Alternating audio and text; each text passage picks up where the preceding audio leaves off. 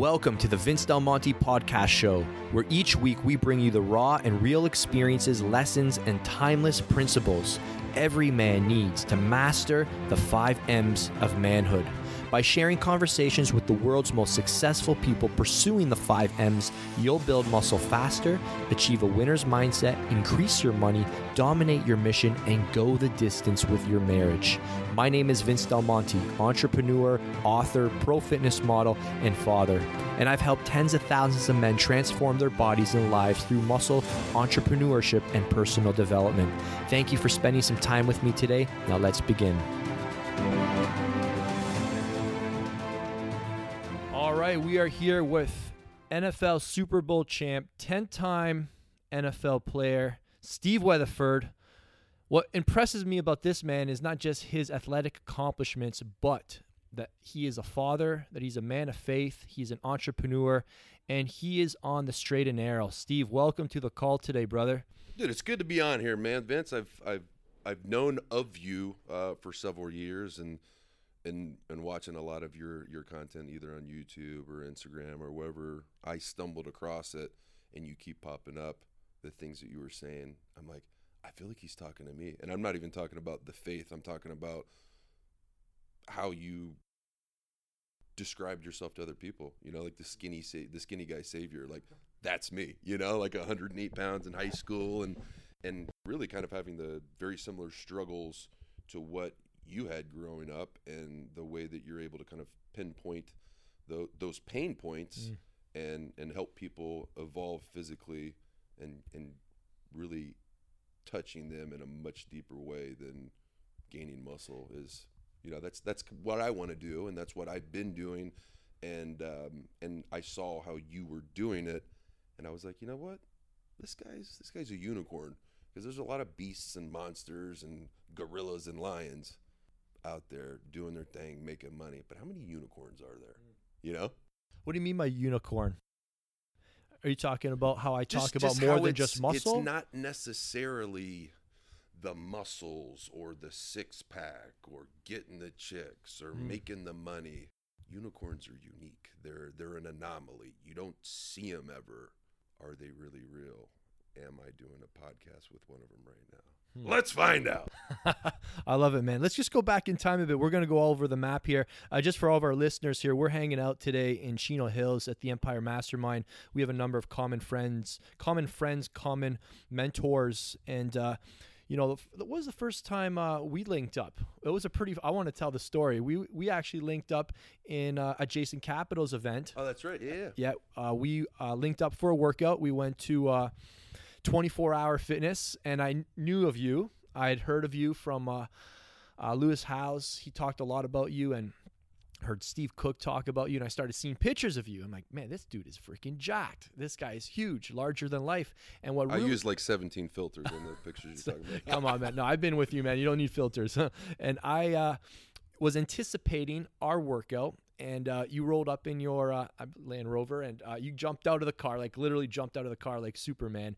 And immediately I just like stood up taller. I'm like, man, I got to size up here quickly. And you just had a very, very commanding presence, commanding personality, super warm, just fully present in the moment. And we went to do, of course, an arm workout. Of course. Of course. If it ends in Y, that's the day I train arms. Right. So we hit the gym, and what I didn't know about you is that you used to have small arms. And man, I have been cursed with small arms. I now look at it as a blessing. I can explain that later, but I want to talk about how are your small arms a blessing? You know, a lot of guys would be like, no, man, I wish I had his arms. No, it's the worst thing ever. Spin it for us. For me, I'm always looking for something I can gain that will allow me to impact more people. And so I don't want to make this sound like a Mother Teresa crusade to get bigger arms so I could reach more people on social media.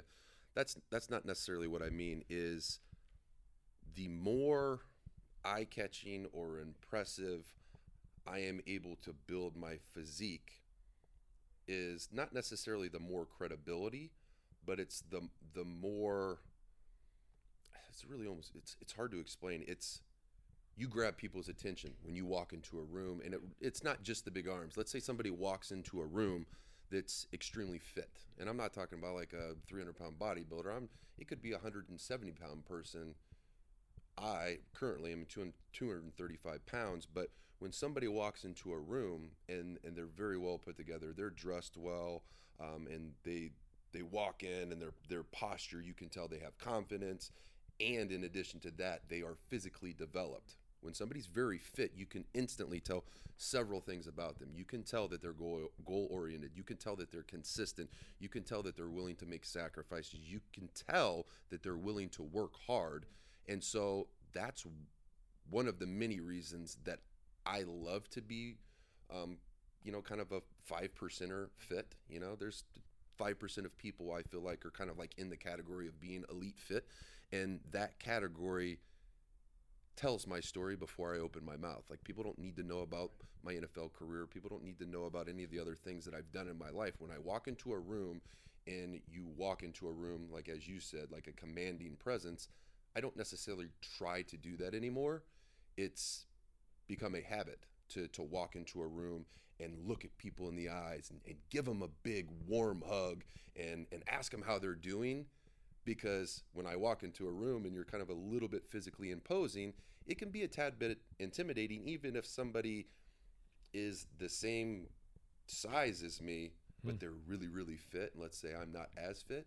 It's a little bit intimidating because you're like, man, there's something about this person that made them look like this. And it's all of the character traits and life habits that help them to look like that, because you can't, that's one thing you can't use currency to purchase. Right. All the money in the world can't make you look a certain way.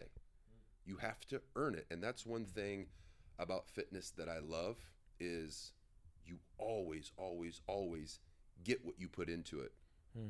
And there's so many things in life that are not that way. A marriage is not that way. Relationships are not that way. They're not always even. It's not always fair. Right. You're going to go through rough patches of your life where your wife is going to put so much more into the relationship than you are. And then there's going to be periods of time that it's going to be flip-flopped. Gotcha. Fitness isn't that way. When you go all in and you're disciplined and you don't cheat your diet and you don't cheat your reps, your body will reflect that. And that's why I have really, really embraced being fit as a lifestyle versus something I need to do to compete at the highest level in the National Football League.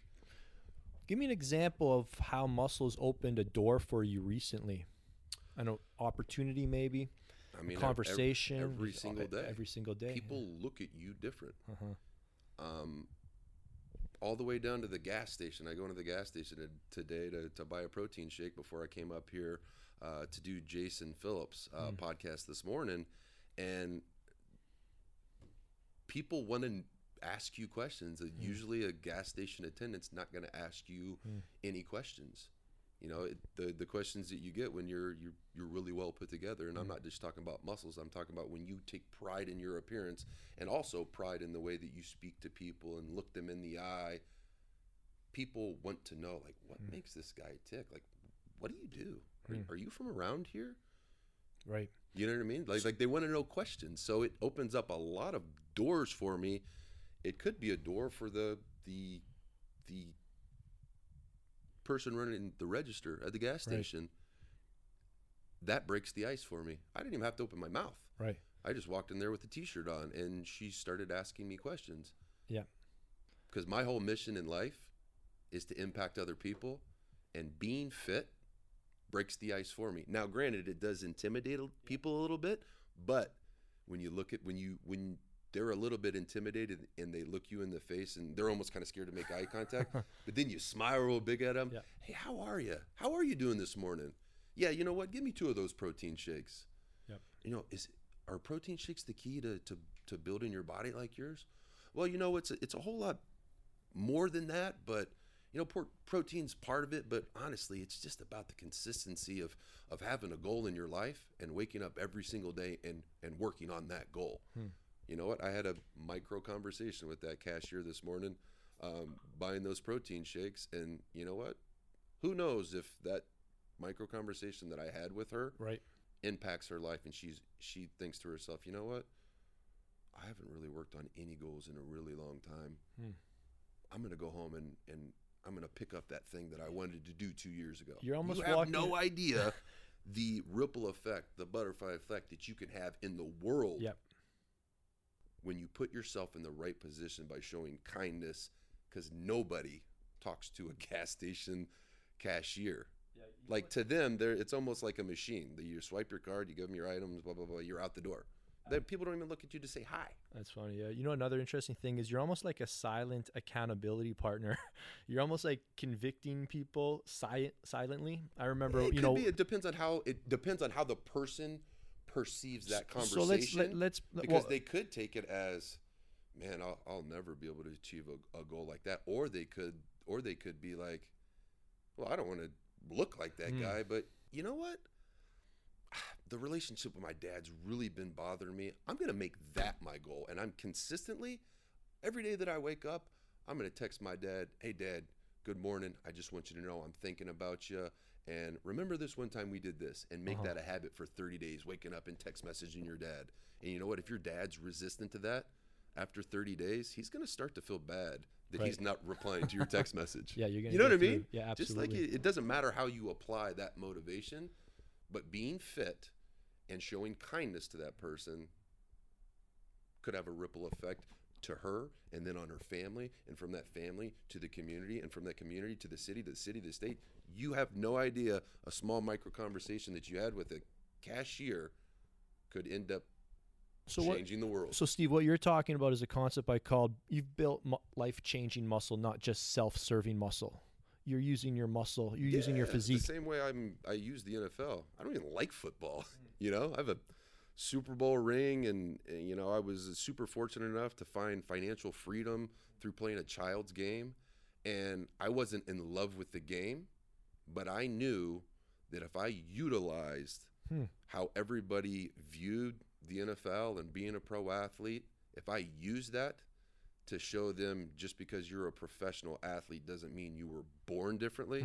I love to show people pictures of me when I was 14, 16, 19, 22, 24, 25, 35, because people can see my progression and physically see that when I was born and I started high school, not only was I the same as everybody else, I was skinnier than everybody else. So how does a guy at 14 years old and the skinniest kid in his class of 250 people, like I was skinnier than most of the girls, how does a guy like that go from being the skinniest person in his high school in the middle of nowhere in Indiana to the cover of Muscle and Fitness, and Muscle and Fitness naming him the fittest man in the National Football League? I'm not saying these things to boast, but when I show pictures to people like that, it resonates with them. It makes big, lofty goals seem feasible. So you said you didn't even like NFL football, and I want to just share something. When I was a runner, did you ever do long distance running? Yeah. It's painful. Oh, yeah. It's extremely uncomfortable. I'll tell you a good story. And so I grew up in an endurance family, so I competed at the provincial level, national level, world level for triathlon, for endurance athletes, or for cross-country running and that. And I didn't like it, but I did it because I knew it was creating a new man. So my question for you is, do you feel like the NFL football was a stepping stone to getting you what you really wanted in more the later stages? It was. Did you see it as a stepping stone at the time, or did you just more discover it after? Yeah, I mean, at first, at 14 years old, the 4 goals that I had for my life is, the first one is kind of douchey, but it was my goal. I wanted to be on the cover of the magazine that started my fitness obsession, and that was Muscle and Fitness. I remember seeing my first magazine in the dentist's office when I was 14 years old, and I stole it. And because we didn't have, when we were kids, there was no bodybuilding.com. You couldn't slide up in Vince Del Monte's DM and ask for help. There was no one out there to help someone like me. I was 14 years old. I couldn't afford a personal trainer. I lived in Indiana, so really the only resource that I had at my disposal was trying to find somebody who would accomplish what I want to accomplish. And essentially, I wanted to get bigger, faster, stronger. I couldn't get to pro athletes. And so I'm in Terre Haute, Indiana, and I find the biggest guy in the gym. I figure out what day and what time he usually comes into the gym, and I hide in the corner. It wasn't hard. I would hide behind a barbell, and it would pretty much cover me up. And I would watch them. And when they would leave the machine, I would go over there, and I knew exactly how many sets and reps and what the angle was. Wow. And so I literally learned from standing in a corner. Amazing. But that, like, it was a lot harder to achieve what you and I have achieved back then. So when people, they make the excuse or they complain that, well, of course I could look like that if I was a professional athlete. I'm like, hey friend, go look at my Instagram from last Thursday. I put a little throwback Thursday up there, and I was 140 pounds. I'm not a muscular person. I needed the skinny guy savior when I was 14. I had no resources. Right. So I want to be to other people what I needed at that time. Gotcha. You know what I mean? Yeah. And you're that now. Going back though, what was driving you? Were you always driven, or was there an event or a person, or did somebody say something to you that triggered the drive, or were you trying to figure out what your identity was and you saw, hey, I'm good at this? I had no identity. I knew I was an athlete. When did you acquire your athletic identity? Were you like, I didn't talk about my other 3 goals from high school, Okay. and that will take me into what you want to talk about. So my first goal was Muscle and Fitness magazine cover. Right. My second goal was, I had wonderful parents. I had a great relationship with my dad. He was my coach from age 4 until I left for college. And I just wanted to be a dad, man. I wanted to get married. I wanted to have my own family because I wanted to do for my children what my dad had done for me, because I remember when he would do things and I would be like, So you always knew you were going to be a family man. oh yeah. Awesome. Oh, yeah. Okay. So obviously I've achieved that. I just had my 5th child 11 days ago. You're my hero, man. You're my hero. So that was my second goal. My third goal is I wanted to be an Olympic champion, because I was a track guy as well. I didn't achieve that goal, but I did become a world champion by winning the Super Bowl with the New York Giants in 2011 and 12. So in my mind, I've achieved all 3 of those. But the funniest thing, and then the 4th goal was become a pro athlete. So all of those goals, you would think becoming a world champion, like, that's a pretty big goal. Becoming a pro athlete, that's a pretty big goal. Becoming a dad, that's pretty easy. Getting on the cover of Muscle and Fitness, it could happen. I became a world champion. I became financially stable. I did all those things, and the last goal that I had to achieve on that goal list from 14 years old was be on the cover of Muscle and Fitness. A lot of grind, a lot of disappointments, a lot of sacrifices, but I achieved that goal about 2 months ago, the November issue of 2017. Yeah, dude, you look insane, man. that was to me, I'm much more proud of that than I am my Super Bowl ring, because that was almost a 21-year goal, and I never lost sight of it. That's a long time That's amazing. To really be motivated for that. So why did you, maybe we can go back a bit. So you had these 3 goals driving you. I still want to kind of hear a bit more about, like, what was driving you? Like, why were you so driven? Was it to acquire, or was it? God gave me that. You had that drive. I think God gave me, it's a gift and a curse though, because he gave me an obsessive, addictive behavior. Yep.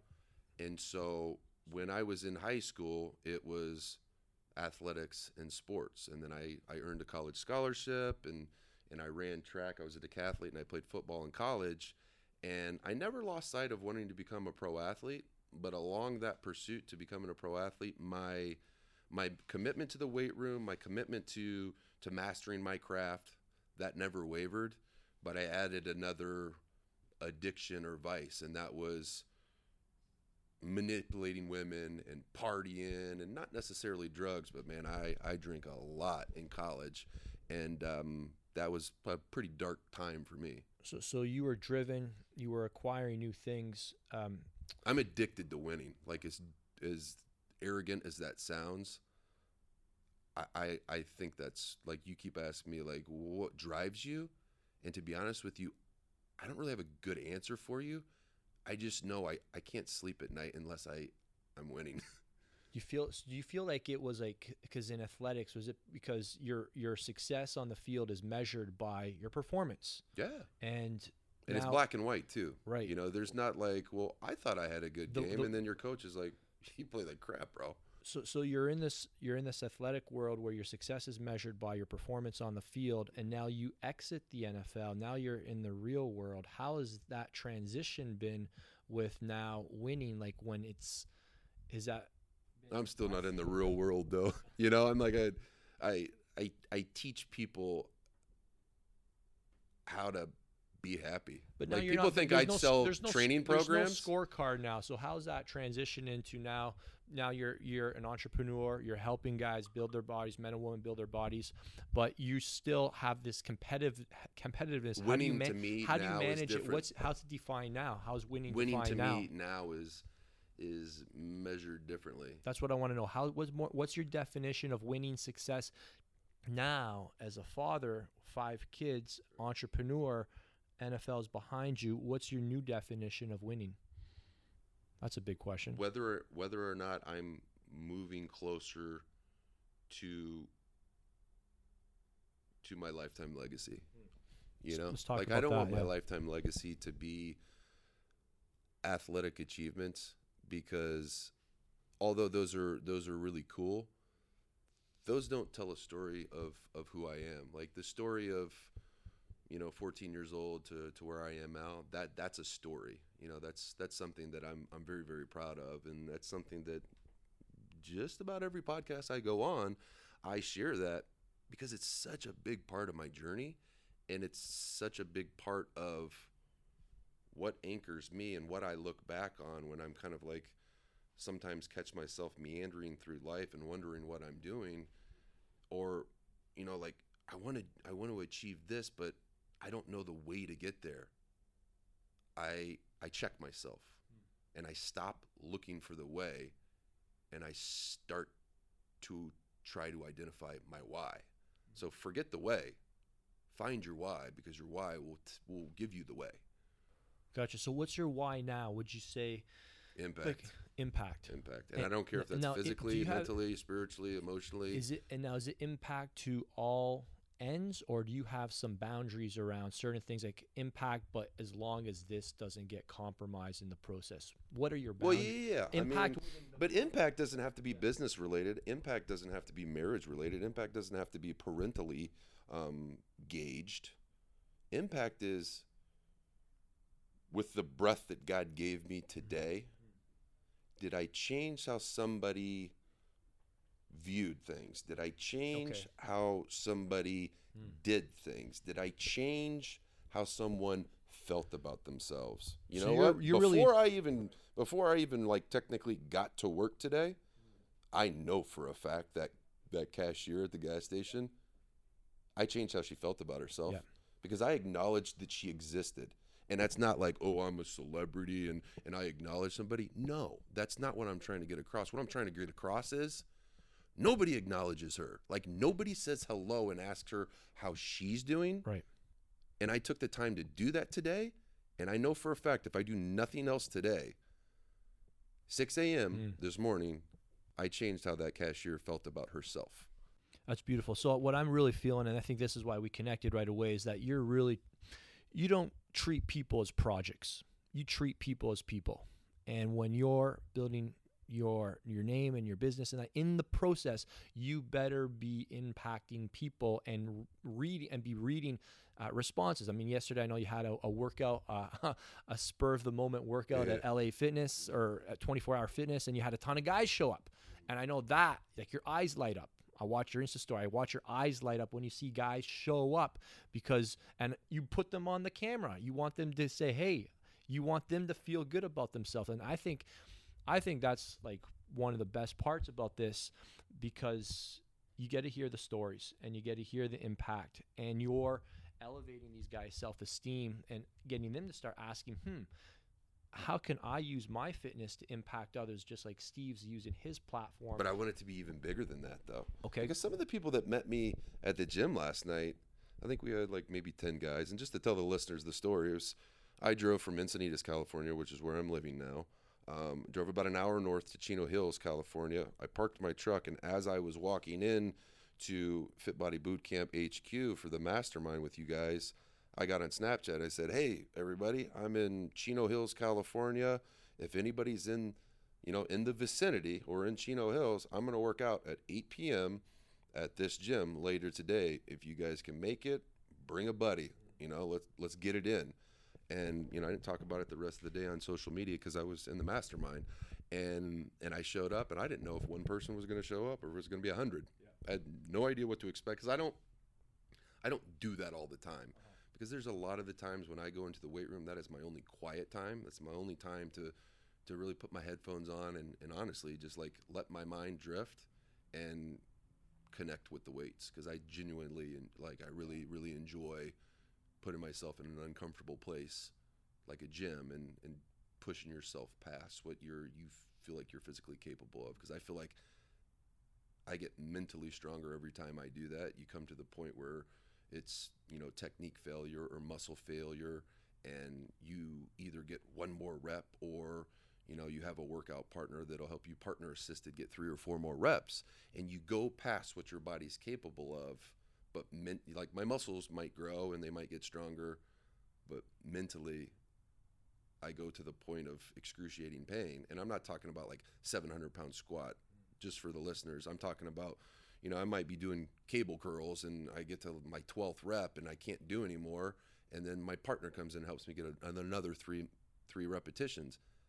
Those 3 repetitions hurt so much, but those are the 3 repetitions. They're going to make you grow mentally and physically. So that's why I love the weight room. That's why I love fitness. And so like every single day, I feel like I have an opportunity to grow as a person, to continue to manipulate the structure and the function and the performance of my body, and I can impact people in a million different ways. And sometimes they don't even know they're being impacted. And sometimes, until I told you that story, I didn't even realize I impacted the cashier, right. But it was just like for whatever reason that popped into my head because it happened this morning.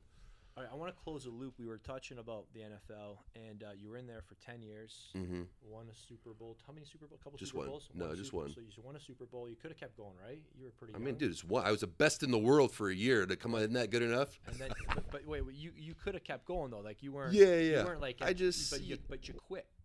Not like you not. I don't know if the quit. I emphasize that as if you gave up. No. You walked away. I did. I quit. And I want to know the story about there was an event, I believe, that triggered this, like what's really important maybe in life, and that was when you walked away. It revealed a why. And I think this will be really impactful for people listening who may be on a pursuit with, maybe it's athleticism or sports or bodybuilding, and maybe it's coming near to the end. And this was the sign for you. So I'd love for you to tell us what that event was, but then maybe some words of caution to like people who might be trying to push something where it's not meant to go any further, and there's actually a bigger play, bigger opportunity afterwards, and how to recognize it and pivot before maybe. I'll start by saying this. Sure, yeah. We haven't spent a ton of time together, but I've followed your social media.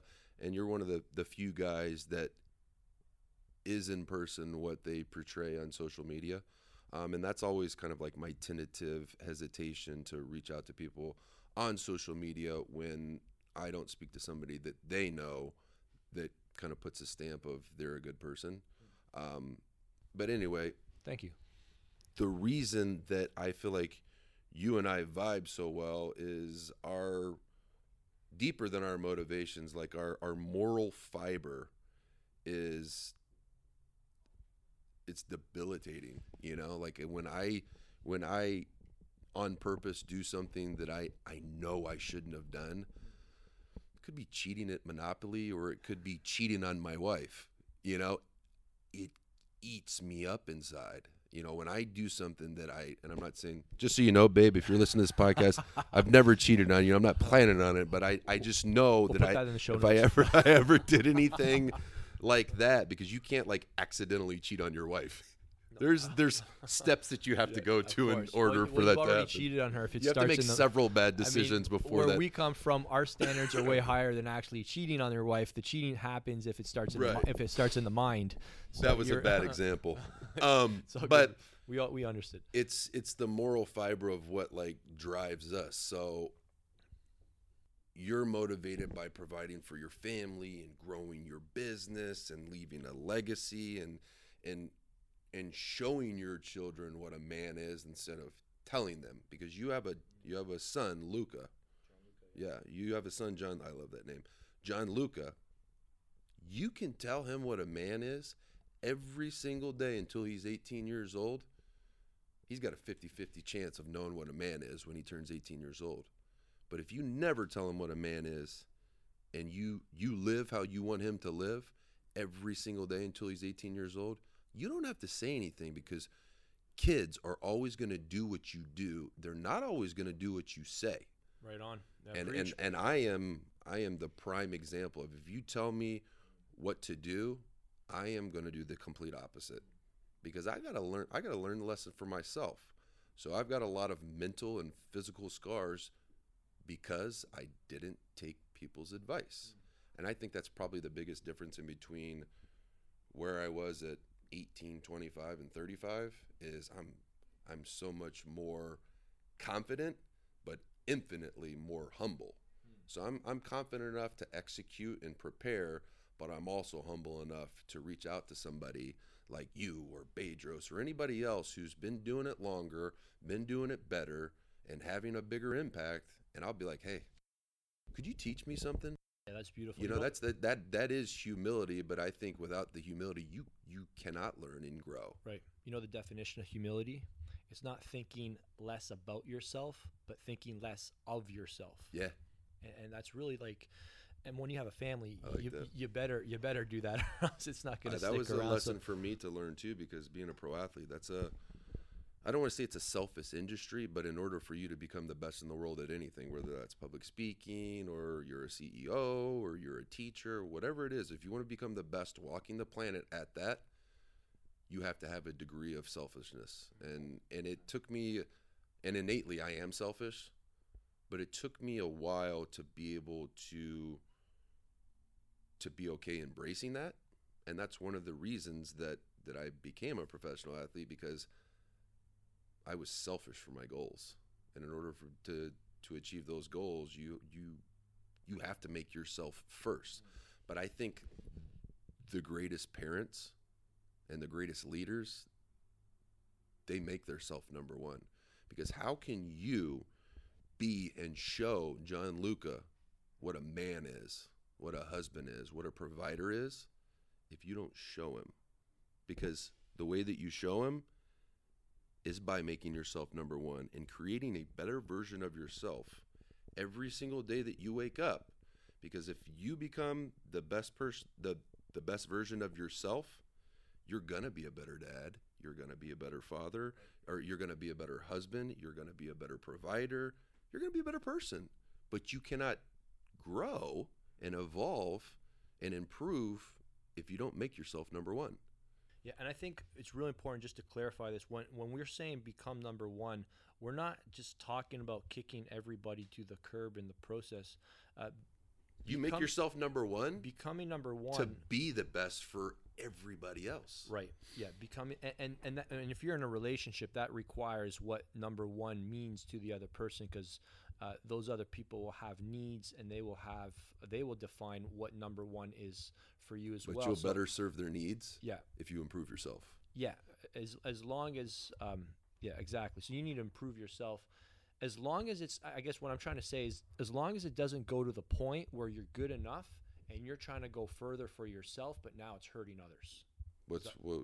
I don't know if I'm going to agree with that or ask the question, explain a little deeper.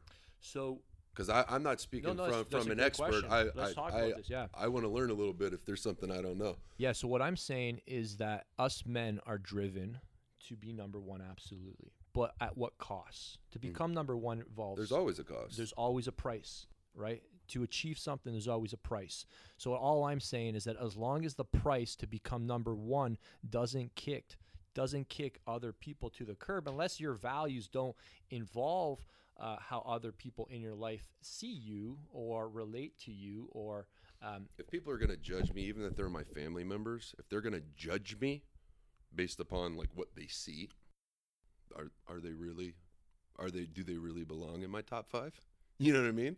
It's a question you could ask yourself. I mean, because I'm literally right now, I've never had a worse relationship with my dad. You know, like after the mastermind is over today, I told my dad I'm going to call him this afternoon, and I haven't talked to my dad on the phone in a year. You know, but it's enough is enough for me, and I'm not saying it's his fault. It's my fault. I've tried to do this a few times in the last 12 months, and it's always been met with resistance. But I'm going to give it another shot. You know what I mean? And I'm going to keep giving it another shot because I understand, regardless if I'm a man now and I'm a dad now, and I don't need my dad. You know, I'm financially free, da-da-da-da-da. Boys need their dad. Absolutely. Girls need their dad. Yeah. And I don't care if he's not a person I can call and ask for advice. That's my dad. Of course. You only get one of them. Yeah. Well, I admire that. I respect that. Yeah, that's a relationship. Every relationship is worth pursuing, and that's definitely, one worth putting the work in, if you will. Just like building a body part, it requires extra work. Relationships require extra work. Some body parts require longer to develop. Exactly. Some body parts are lagging. Some body parts have lacked attention. So that's all I'm saying. I have been let me try and share a story with you, and just to really clarify what I was trying to say about the number one piece is I have said that I'm trying to be the best. I'm trying to be number one. And I'm doing this for us. I'll give you the wife example. So, Vince, you're working too much. We need you. We need you in the house. The kids need more of your attention. But I need to provide. I need to continue to do this. And my wife called me out the other day. She said, Vince, you'd be working just this hard without us. You're doing this for you. Don't kid us. I understand you're a hard worker and you love us and you love the kids. I'm not saying that at all, but you would be working just as hard with us or without us. If I didn't have a family, I'd be working harder. Yeah. And I work harder than anybody else. So that's all I'm saying is like there'll come a point where you're at a certain season of your life where you're going to have to just really clearly define what number one looks like for you. Because if number one looks like the same thing as what it did when you were single out on the field, or when you were pursuing maybe one thing, one dimensional, one focus without anybody else in the picture, that's one thing. But then when other people come into the picture, there's other people at stake. So I think all I'm saying is that number one has to be defined based on the season of life you're in, and who's in your life at that time. And it might, defining the best version of yourself may look different at different seasons of life. Yeah, the best version of yourself doesn't mean six-pack abs. Yeah, it means healthy. That's what I'm saying. Like the best version of yourself, pursuing number one is going to look a little different. I might think you're number one when you just did your recent update and you took 2 weeks off. I'm like, that's Steve living at his number one, right, when he's taken 2 weeks off of social media and disconnected. So I guess it's like really important to I wasn't disconnected. I was reconnected. You're reconnected. You know what I mean? Disconnected or reconnected. Right. Yeah, exactly. And I just think it's really important to always ensure who's defining what's number one, and to consider the people in your life, because, you and I, we know people who aren't going to go the distance with their health. They're not going to go the distance in their business. They're not going to go the distance in their marriage because they're defining number one by maybe what the world defines as number one. And we all get stuck into that. That's not judging them. That's just saying, no, I know you're not, but I'm just saying, like, for the people that are listening, like, this is not Vince or myself saying, your number one's different than my number one or Vince's number one, and you're wrong. I think it's making sure that your number one is going to make all of the other numbers underneath you better. So can you tell me one thing that you can put at number one that will improve every single. It doesn't matter what you put underneath that one thing. Can you tell me one thing that's going to make everything else underneath it better? For me, yes, yeah. For me, one word. Maintaining my identity and my faith. Yeah, not forgetting that I still have significance because of who I am in my relationship. Simplify it for you. It's you. Because if you take time for you, what makes you a better you? Time in prayer, time in church, surround yourself by good people, time in the gym, time for nutrition, time for sleep. That's you. All those things are you. When I say you, that doesn't mean, man, it's been a rough week. You know what? I'm gonna go get a massage. That might be part of number one, because that was part of my number one when I was playing football, because a massage helps me perform better. But what I really, really want to take away for the people listening to this right now is, if you make you number one, everything that's underneath that, regardless if it's a business, regardless if it's the relationship with your neighbor, regardless if it's how you handle adversity, when you take time for you, you are going to give yourself the greatest percentage chance to overcome adversity, to repair the relationship with your neighbor, to repair the relationship with your dad, to, identify something about your business that you haven't noticed over the last year and it's been retarding your growth. But you took time for you, and that put your mind into a state of relaxation, so you could take the blinders off, and so you could identify the thing that had been staring you in the face that was stopping you from impacting more people. And it all started with taking time for you. Yeah, I think I can agree with what you're saying. I feel like as long as the you're pursuing is in context to also serving others, and I feel that's what you're saying. As long as the you to that me, lifting weights, yeah, me taking time to lift weights is serving other people. Right. Okay, great. Because so I'll Snapchat it and share great. the whole workout. That's great. So I think that's what we're really both trying to ensure we're on the same page on that. As long as the you that you're pursuing is in context to also improving the self-betterment of others, I'm all for that. Well, it's like you take time for you, so that you can be better for other people. But the decision of how you use the best you, gotcha. That's entirely up to you. That's beautiful. Yeah, that's a beautiful. That's great, man.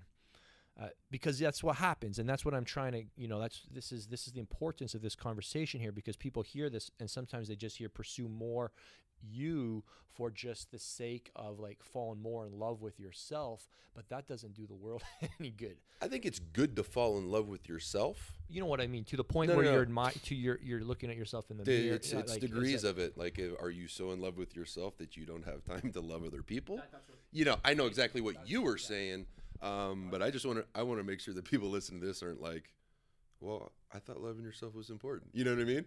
Absolutely. You got to find those disciplines, and you can't give love to other people if you don't have it first. So maybe let's talk about some of those disciplines in your personal life that are foundational to that betterment of yourself, that consequently serve other people. So just some of your daily disciplines. Some of the things that we wouldn't get to see on Snapchat, some of the things that you do privately. My definition of character is who you are when no one's looking, right? So that's, we live in a world of image management where everybody's concerned with what people see. Especially on social media, right? when you're pretty much running your business. But to look like you and to do what you're doing, there's clearly things going on behind the scenes that we can't see. So maybe one or two private disciplines that make you who you are, and positive self-talk. Yeah, positive self-talk. Cool. I think one of the things that I give two really simple things that everybody listening to this can implement into their life with zero time invested to learn how to do it. And one thing that I do, and if anybody coincidentally is listening to this that also follows me on social media, they'll know that every single morning at 6 a.m. I share a morning motivation. Yeah. Actually, I'm lying to you. It goes up at midnight before I go to bed, but then I automate it to be shared at 6 a.m. And so I write it before I go to sleep. And my morning motivation obviously changes every day. It could be a quote that somebody else said that resonates with me, and then I'll write the quote and then maybe like very small little blurb underneath it on how it could apply to somebody who's reading that. And the reason that I write that the night before I go to sleep is I write it and then I read it out loud to myself, because think about when you were a kid and you watch a scary movie. More than likely you're going to go to sleep and you're going to have a scary dream. So it's utilizing your body's ability to subconsciously manifest something.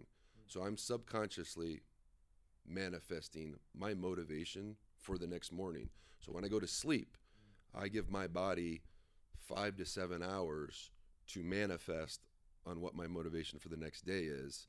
And that's one routine that I think people can get into, either my morning motivation or make it more personal to yourself. Take 5 minutes and think about what your morning motivation is for tomorrow. It doesn't have to be a quote. It doesn't have to be a beautiful, eloquent, written essay. Put your heart on the paper of what you want to get done tomorrow. And it's not a to-do list. It's a motivation. So that's one thing. Yep. And then the other thing, man, I thought about it. What was it?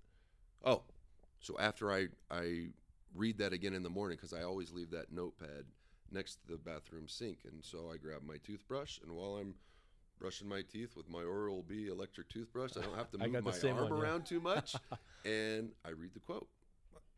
My toothbrush goes for 2 minutes, so I don't read so fast. I might be able to read through it 4 times. But I'm reinforcing the manifestation subconsciously of what I've been doing for the last 6 hours, and then I take off. And I get into my car, and that's when I positive self-talk, because I know what my schedule is for the day. I'll go through my schedule, and if somebody's riding with me and they've never ridden with me first thing in the morning, they're probably a little weirded out, because I'm talking myself, positive self-talking myself through the perfect day. Man, I'm about to go to this meeting at 9 o'clock. I've got this podcast. I am going to go on this podcast, and I am going to deliver the thunder. I am going to impact somebody on such an emotionally deep level. I'm going to change their life with the 1 hour of my time that I invested into that podcast. From there, I'm going to go to the gym. I'm going to hit legs. I am going to go in there. I'm going to get a great stretch. I'm going to go in the sauna. I'm going to give everything I have to that 60 minutes that I'm investing into the gym. And then just the rest of the things you have planned for the day. Talk about the best case scenario for every single thing that you have. And then when you actually get into the situation of doing the podcast, going to the gym, going on date night with your daughter, whatever it is, the percentage chances of the manifestations of that positive talk that happened 6 hours ago or 6 minutes ago, when you're positive self-talking it, you're seeing it happen in your mind. You're visualizing perfection. It's never going to go exactly as you planned. It might even go better.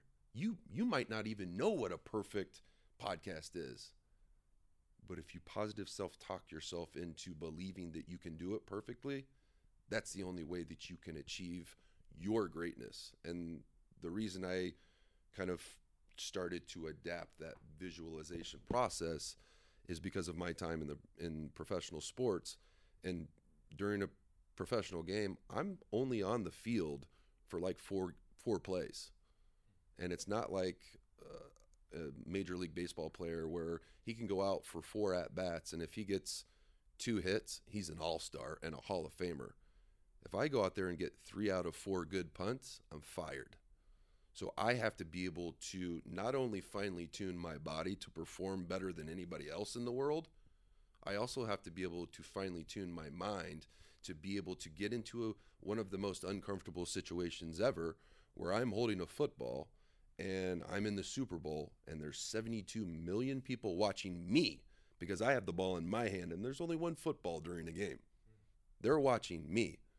What am I going to do? Am I going to crap the bed? Or am I going to rise to the challenge and do what I'm capable of doing? And I think the way that you're able to get into a really uncomfortable situation is by visualizing it going perfect time after time after time after time. And that visualization doesn't happen 30 seconds before I go out there. It started happening when I was 14. I saw myself in the Super Bowl. I saw myself in the Olympics. I saw myself breaking world records when I was 14. You know, I didn't break any world records. I broke a Super Bowl record, a couple NFL records. I won a Super Bowl. I never even went to the Olympics, but I saw it happen. You know what I mean? So when did you know? Tell me the story when you left the NFL. When you knew it was like there was more. There was more for you.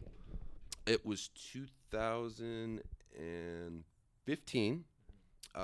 It was an off season. It was actually an odd off season for me because my kids started to get older, and so instead of putting them in school for 6 months in New York and then 6 months in Southern California, because I would spend my off seasons in Southern California because it was warm and it aided my training, and plus my family loved the weather and I did too. So we'd spend our off seasons out here, but during that particular off season, my family was not with me. So I was flying back and forth every weekend. So I would go work out with the team from Monday till Thursday, and then I would get on a red-eye Thursday night and fly back to Southern California and spend all of Friday, all of Saturday, half of Sunday, and then fly back to New York and do it all over again. I did that for 8 weeks. And my daughter was born on a Saturday, and if I would have called my coach and told him, hey, I just had my daughter, is it okay if I don't come to work on Monday just so, you know, I'm 3,000 miles away and I can help with my wife and be there, blah, blah, blah. I didn't ask that of my coach because my coach is like my biggest hero, Tom Coughlin, the guy that impacted my life more than anybody else on every level you can think of. He was going to be there on Monday. I was going to be there on Monday. And so I caught a flight on, my daughter was born at 7 p.m. on Saturday. Sunday morning at 11 a.m., my mother-in-law brought my children to the hospital to see their new baby sister. And so after my older children met our newest baby, I got on the next flight. So my flight was at like 1 o'clock p.m. on the West Coast, and I was flying to New York. And about 20 minutes outside of Newark, New Jersey, which is where we were landing, they were having a lot of weather issues. So we circled for like an hour and a half because we couldn't land because of wind conditions or something.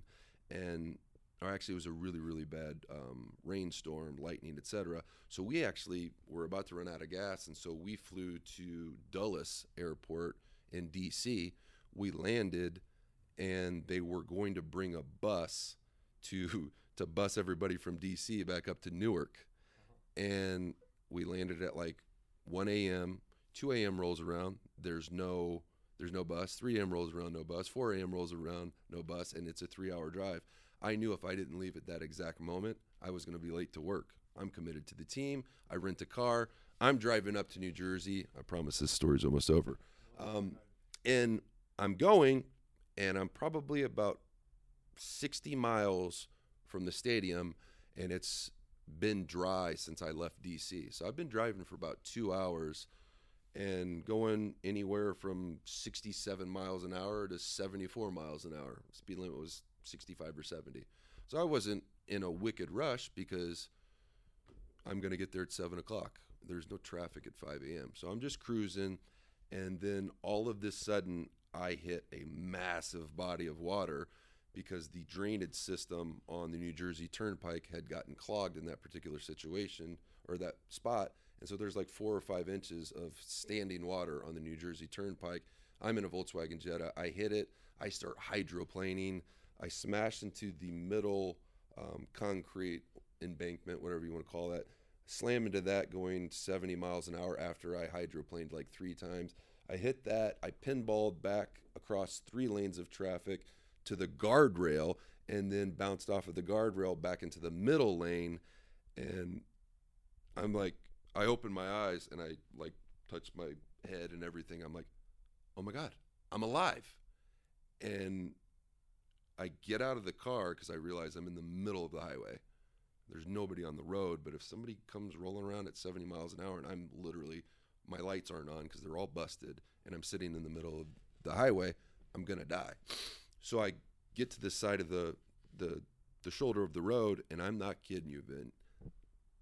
32 seconds later, a car hits the very same body of water, hydroplanes 2 or 3 times, and slams into my car at 70 miles an hour or faster. And I run over to that car, and it's this dude that's much bigger than I am, like 250 pounds, completely knocked out unconscious, blood pouring from his face. And I couldn't get into any of the doors. And then finally I hulked the back right door open. I reach in, try to not revive him, but try to wake him up. He was unresponsive, but I knew if he stayed there, as long as I knew his neck wasn't broken, which it wasn't broken. That's my professional opinion.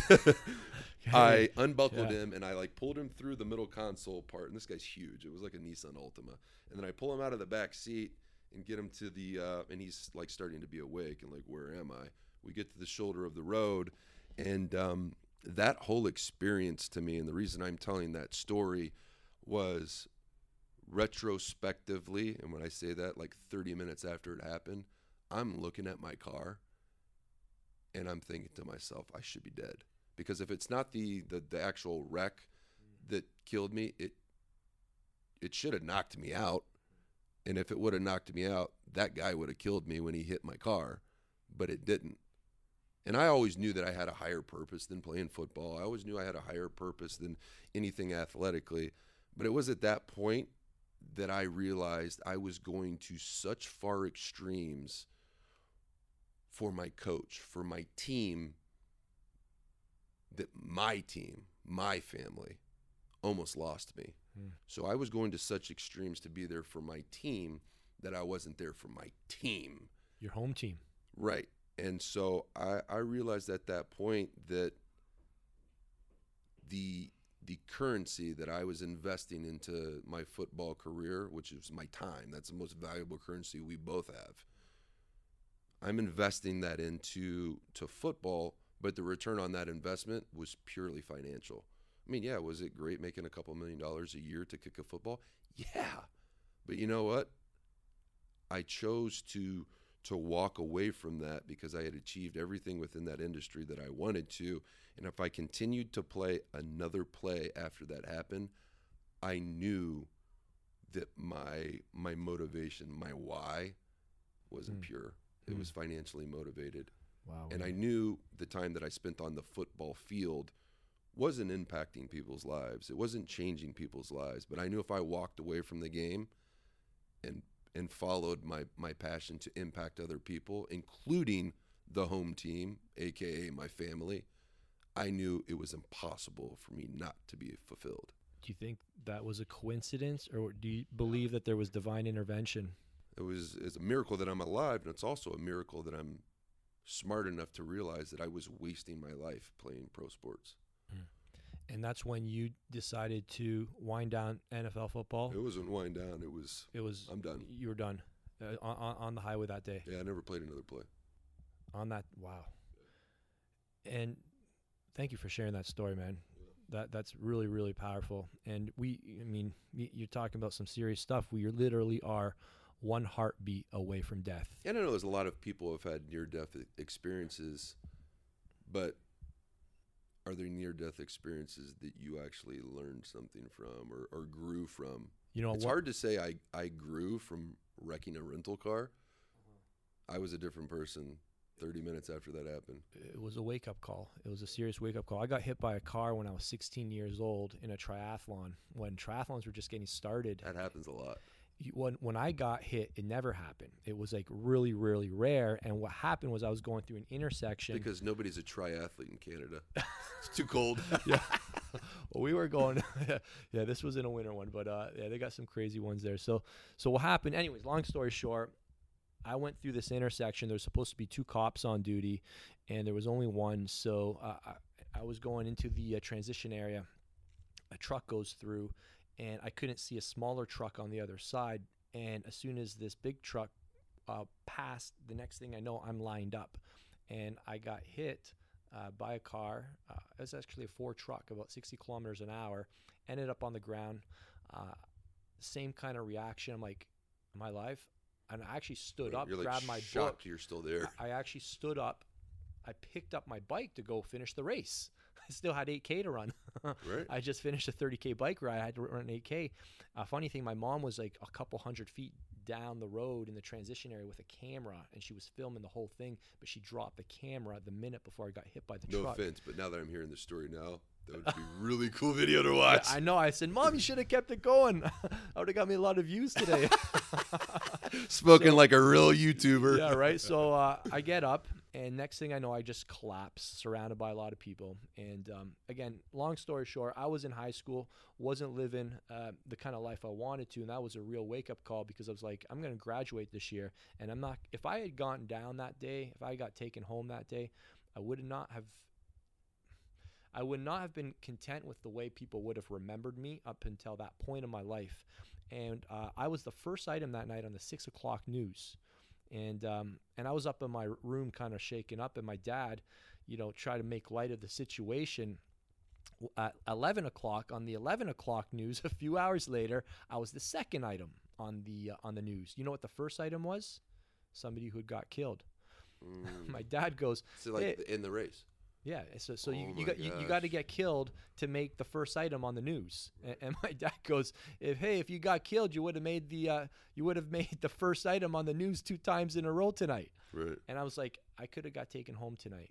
And I do believe that God only takes people home when He's done with them and they fulfilled their plans here on earth. But I hadn't felt that I'd done what I was meant to do, and that was my wake up call that there was way more for me to do here on earth. And I love just to bring it back to you, and I'm curious to know, like, what did this whole internet social media landscape look? Did you see an opportunity when you came out of football to do this, or did you stumble into it? No, I was. How did you get into this? I was really active on social media during my entire career. Never with any type of. When did you see an opportunity for like a business? There's a business model here that I could create. When did that kind of start to click for you? You think I could run a business with my social media? What's that? That's where you. Is that what you think I'm doing right now? I don't know. Maybe I know you would do it either way. 'Cause you love Yeah, it. I don't know about like a Obviously, business, But yeah, when did you start? but I definitely saw the value in it, Yeah. like from day one. And it wasn't to consume. Maybe this is narcissistic. It wasn't, to me, social media wasn't a way for me to consume content from other people or check out their baby pictures. They just had a kid or something. It was, to me, it was never that. It was like, wait a minute. So you're telling me I can make a video or I can take a picture and write a story underneath it, and anybody in the world can see this as soon as I do it?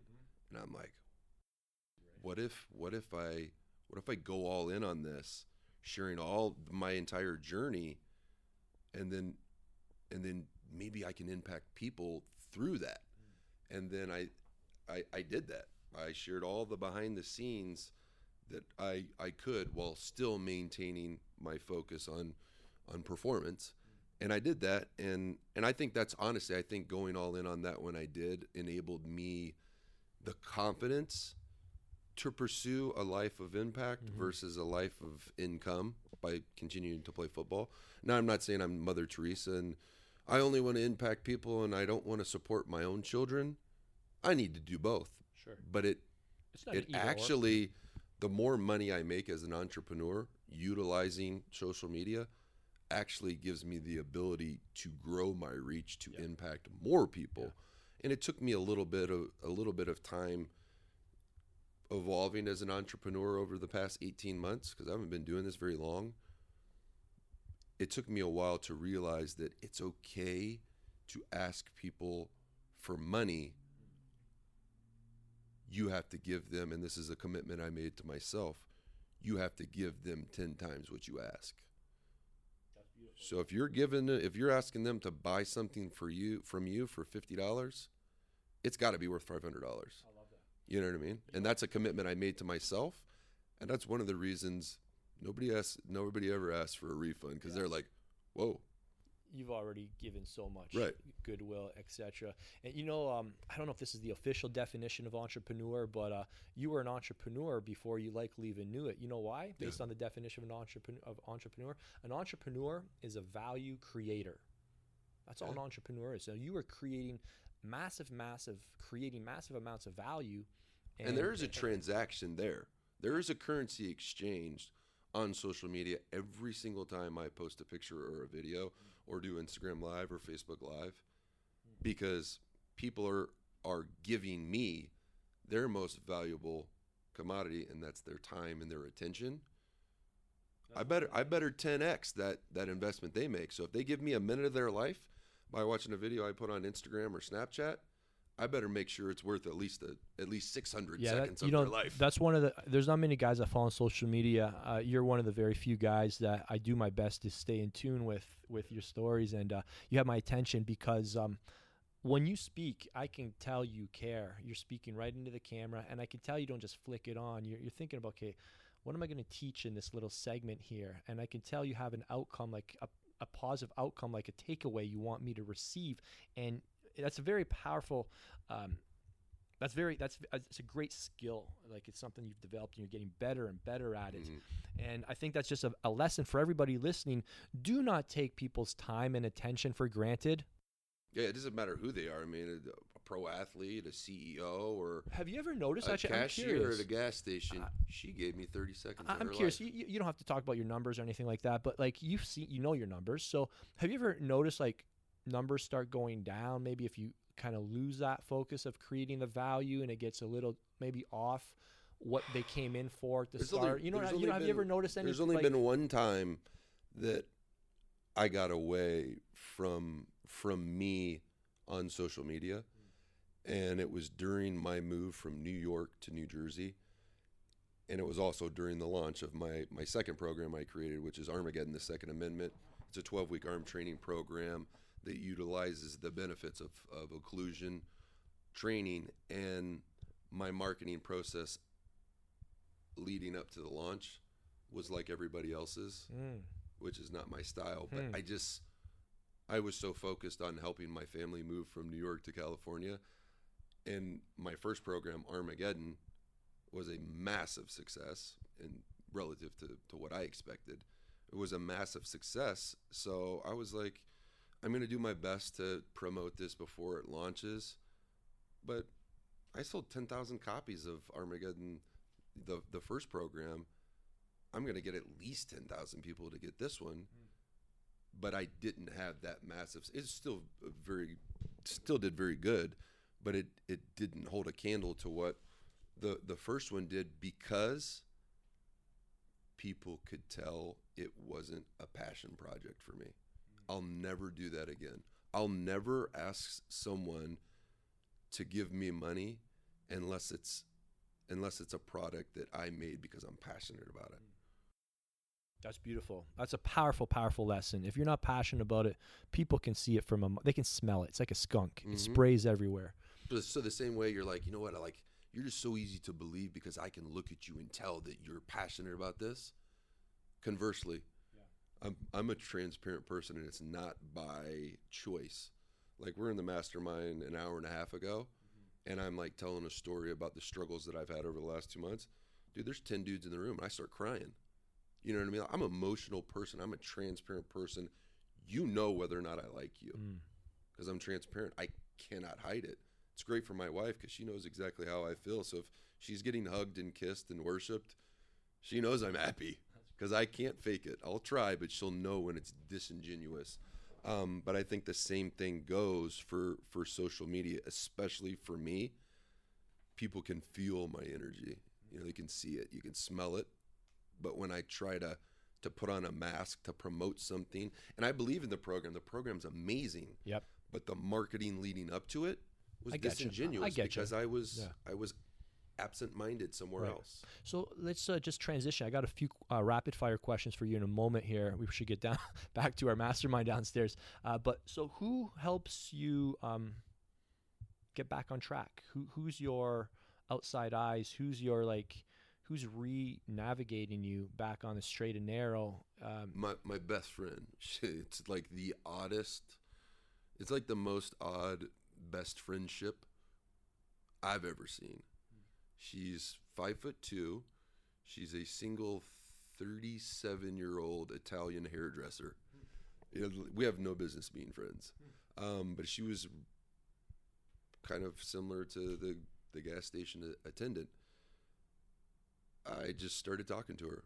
I moved to New Jersey, so I played 3 years for the Saints, 1 year for the Jacksonville Jaguars, and then I moved up to New York to play for the New York Jets. And the first day I got there, I needed to get my hair cut, and I go into the salon, I sit down in the chair, and she just happened to be the one that was cutting my hair, and she was asking, the small talk that hairstylists do, and she asked me, like, what do you do? I'm like, oh, I'm in entertainment, because I don't like to tell people I play football, because then it kind of changes how they speak to you or talk to you, and I don't like football, so their next question is going to be like football-related question. I'm like, oh, I'm in entertainment, because technically I entertain people. So I think it went like 4 or 5 months of her being like, well, how's work? And she's like, well, where do you work exactly? I'm like, it's in the Meadowlands. That's where our stadium is, She put 2 and 2 together. She's not a dummy. But come to find out, she goes, after like my 6th haircut, she goes, I know that you play for the New York Jets. And I'm like, oh, do you? And she goes, yeah, but like, I'm not going to talk to you about it, because I can tell you don't want to talk about it. I'm like, and plus I don't like football or know anything about it. I go, really? Let's be best. And I'm not kidding you. I don't remember saying this, but she said, I looked at her and I go, we're going to be best friends.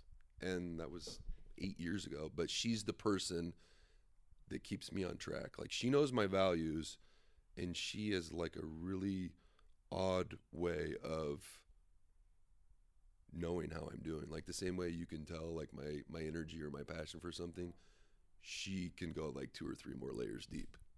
It's amazing, and I'm so thankful for it too. How about men in your life who do this, have that account of who you look up to, who you don't want to disappoint, who you're willing to, yo man, I need some input on this one because I'm in the corner here. My right hand in my business, and his name's Grant Ziak. He's a guy that I didn't connect with until 15 months ago, but it was like finding your brother after 34 years. Like we met and we worked out together, and afterwards we both looked at each other and we were like, that was the most insane training session I have ever had. But it was 2 guys that won't let the other person go into a more uncomfortable state. And it was just, we pushed each other, but similar to you and I think that's amazing how you guys have that in the gym and in your business partnership. That's incredible. Crazy. I don't feel like I'm working ever. I don't know if I know anybody who's got that dynamic. I guarantee if really they have it, they don't have a better person than I do. Grant is like one of the most amazing humans I ever met. Man, that's so cool. Well, that's amazing. And Grant's an amazing guy. Until I was out of the NFL, and so he played football at Ohio State, and so he had a football background also, but I don't think we've ever had a football conversation in 15 months, like outside of a game where we might have played each other. You know what I mean? So he's your confidant. Me and Bejos just did an interview on the 3 types of people in your life, that 3 types of people that come and go, 3 types of people you need to find. And this was based on a YouTube video from Bishop T.D. Jakes, and he talks about finding your confidant, finding your constituents, and finding your comrades. And he's a confidant for you. And if you just he talks about like if you just have 1 or 2 confidants in your life, you are so blessed. I got 2 of them. Grant. I mean, my wife is one as well, but the longer we've been married and the more kids we have, the less time she has to like try to read me, And so I've got Jackie. She doesn't have a husband or kids. But the thing is, I think she's the confidant to a lot of people, but I know that I'm her number one, and that's special. And the same thing for Grant. Like Grant doesn't have a wife or kids. And so he's able to read me a little bit more. Now, do you give him permission to speak into your life, or does he just know? I had to. He was so uncomfortable doing it because, and it's not like I'm speaking poorly of him, but when we created our friendship. Because you're an intimidating guy. No, to cut you off, but like I would be afraid of like. No, I get it. And I sometimes want to like reach out and just say something. I'm like, I don't know if if he wants to hear it. I didn't realize that though, Vince. That's something that I realized 1 month ago. that I'm intimidating. I feel like that's a weight that guys like you, intimidating guys, carry because like people are afraid to kind of. But I feel like it's just because I'm big. Because like if somebody spends 30 seconds, not even 30 seconds, like maybe 15 seconds, because more than likely if I'm introduced to you, like I'm not a handshaker. I'll hug you, and I don't care if you're the president of the United States. I've hugged the president. Actually, I've hugged 2 presidents. That might just be, I know that's amazing. You told me that. That's crazy. But, you know, that might just be a little lesson for some of the bigger guys, the physically bigger guys listening right now that, hey, you might need to give some other men in your life permission to speak into your life because they might want to tell you something, but they're afraid. Like Grant wasn't afraid because of my physical stature or my presence. He was afraid because he didn't want to overstep boundaries. And so even now, like he'll notice something, and I know exactly when he's trying to do it because he'll take a tone of voice and be like, now listen. So, and as soon as he does that, I know that he's about to state a disclaimer and then tell me what he really wants me to tell him. And so, and now as soon as he gets that tone of voice, I'm be like, buddy, drop the disclaimer, give it to me raw, because I know I make a lot of mistakes. Because I move fast and I want to achieve a lot, and so in order to do that, you're going to make mistakes. I don't sit and think for 10 minutes on what my next move is. I'm not a cerebral person. I'm an action guy, and when you're an action guy, you better get good at making apologies, because a lot of the times when you're a compulsive action taker, you don't take the time required to weigh the pros and the cons of the decision that you're about to make. I just do it. I follow my heart. I follow my instincts. The majority of the time, I'm right. And I'm quick and I'm clean and I'm concise and I'm surgical. But there's quite a few times where I went all in and I was dead wrong.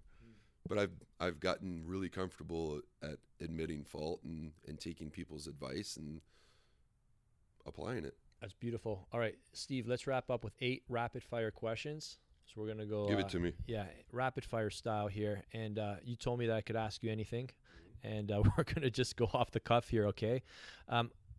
You're my coach. What's one piece of advice you'd want to give Vince Del Monte? Grow your confidence. You're an amazing person. I need you to believe in you as much as everybody else does. Thank you. Number 2. What's one thing not going well in your life right now? Oh, there's a lot of them. We'll start with one. We'll save the rest. We'll start with the most important. Sure. My marriage. It's not what I want it to be. I'm not the husband that I want to be, and I'm not the dad that I want to be. I'm not the dad that I envisioned myself to be. Am I bad? No, but that's a relative term. To me, I'm not a good dad. But I know I am a good dad. I'm just trying to hold myself to a higher degree than anybody else can. Because if I don't expect more out of myself, nobody else will. Thank you for being honest, man. I think that's every man shares that every single day. And you've got what it takes. You know what you need to do, and it's you're going to do it. Yeah. Thank you for sharing that, man. Number 3, in the past year, what's been one new habit or belief you've adopted that's helped in your personal, professional, or physical life? One new habit. Personal, professional, or physical. It can be in any of those areas. Learning how to say no.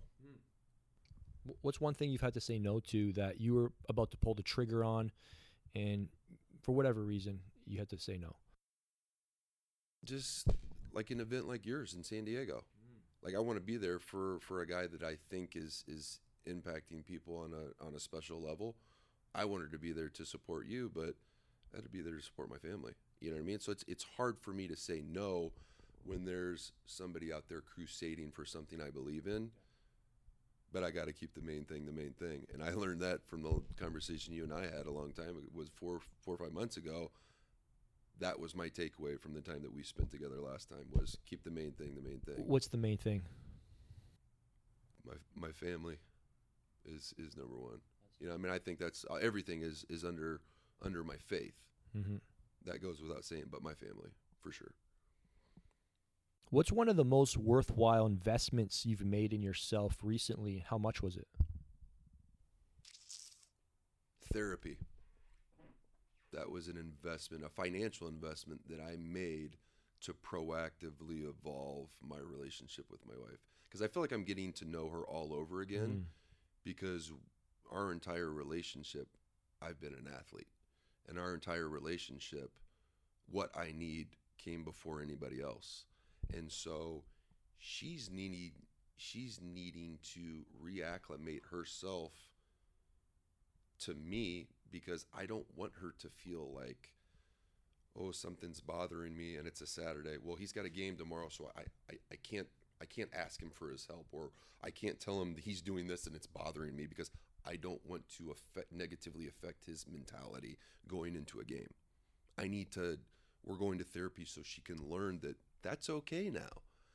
And I'm also needing to learn that I'm not a pro athlete anymore. And if my wife needs help with the kids and that means there's no way for me to work out on that particular day, the sun will still come up tomorrow. You know what I mean? Because that's my anchor. That's my only hobby is training and exercising, and that's my outlet. And that's like my number one physical activity that I do in a day that makes me me. You know what's cool about us getting to know each other? I think this is probably one of the best things I feel of us knowing each other, having that commonality on wanting to grow success. You know, we want to make more money. We want to grow our businesses. We want to impact more people. We want all of that. But in the context of keeping our family the main thing. So if you ever start to go further ahead, but I start seeing the family wither, it's like that's no longer impressive to me. And now you're letting a guy down that looks up to you, and vice versa. It goes both ways. And I think that's just to have men in your life that have those standards. It's like it's accountability, man. Yeah. But to be honest with you, I've tried to maintain the same projection on social media the entirety of the time that I've been on there. And what I mean is I try to keep it positive. If it's not something that's going to help other people or inspire other people, I don't share it. Or if it's a comment somebody has on a picture, I'm going to be like so ignorantly kind to them that they're going to feel like a dick. You know what I mean? Yeah. Like if they leave, like actually, you know what? Let me pull out my phone, and it was a post that I put up today.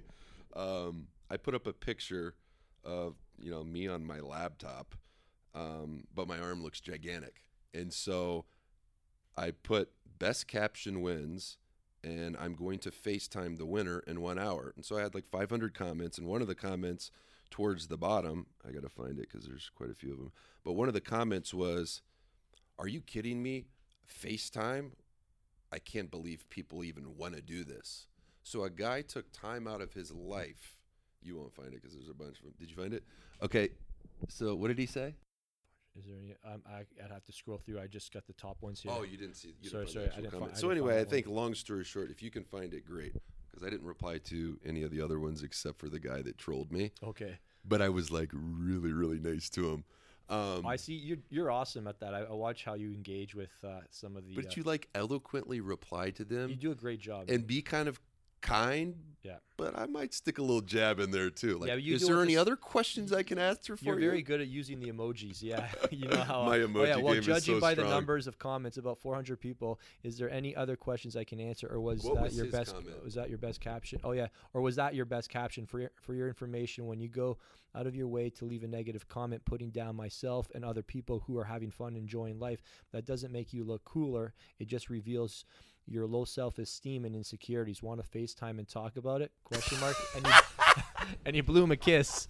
He used the emoji that has the kiss symbol. Or and you got 50 likes on that one too. So I mean, people can like my comment. Yeah, you got 50 likes on that one.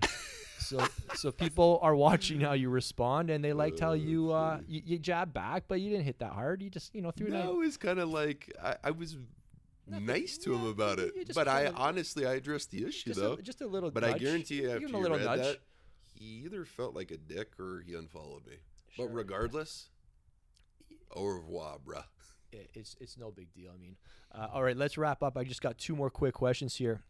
Actually, 3 really quick ones. What do you do when you feel overwhelmed and unfocused? I'm not very good at that. I'm going to be completely honest with you, because as an entrepreneur, I feel overwhelmed a lot. because I understand the more I learn I don't know. You know what I mean? So I'm learning how to be a better entrepreneur, and that doesn't necessarily mean how to make more money. It means how to like build a team, how to be a leader, and how to do all these other things. And the more that I learn, the more I realize I don't know anything at all. Yeah, it's a lot of stuff that's so it's not overwhelming, but yeah. it's another big challenge. Yeah. So number 4, what failure in business have you learned from the most? Anything recent? Yeah. Don't try to be everything to everyone.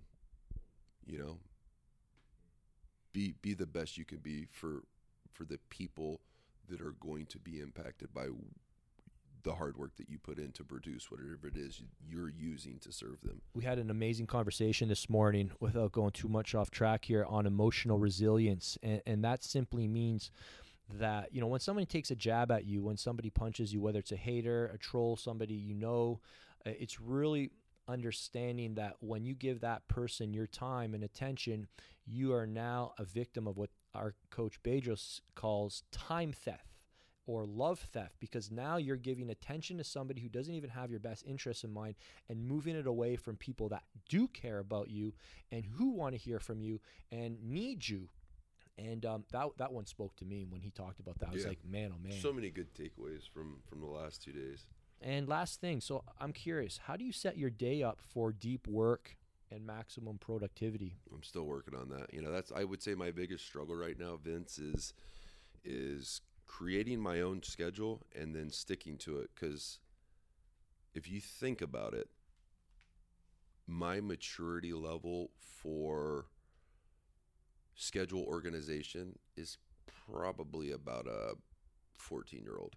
And the reason I'm like, people might giggle when they hear that or whatnot, but it makes sense, because I'm wondering, like, as an entrepreneur since retiring, I'm like, God, I feel like I don't get enough stuff done during the day. Like I should have been able to do ABC, no problem. But I'm easily distracted because I have extreme ADHD, in addition to wanting to be everything for everyone. And the number one reason that I'm struggling to be better at managing my time is I've had a babysitter since I was a freaking kid. You know, I've been an athlete my whole life. So when I was in high school, I was a good athlete. And so people took care of you. You'd have teachers that, you know, if you got a term paper in late, they would let you hand it in a day late because you're playing 4 sports in high school and you're doing great for the school and they just feel bad for you.